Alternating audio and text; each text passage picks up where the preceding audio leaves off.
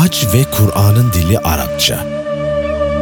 Arapçada ziyaret etmek, saygı duyulan büyük ve önemli bir şeye yönelmek anlamlarına gelen hac, fıkıh terimi olarak imkanı olan her Müslümanın belirlenmiş zaman içinde Kabe'yi, Arafat'ı, Müzdelife'yi ve Mina'yı ziyaret etmek ve belli bazı dini görevleri yerine getirmek için yaptığı ibadettir.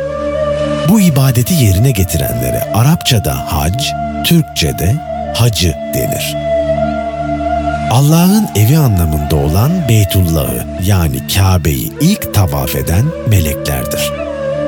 İslam'ın 5 şartından biri olan hac ibadeti, mali ve bedeni gücü yerinde olan her Müslümana farzdır. Hac ibadetinde amaç Allah'a yakın olmak ve dua etmektir.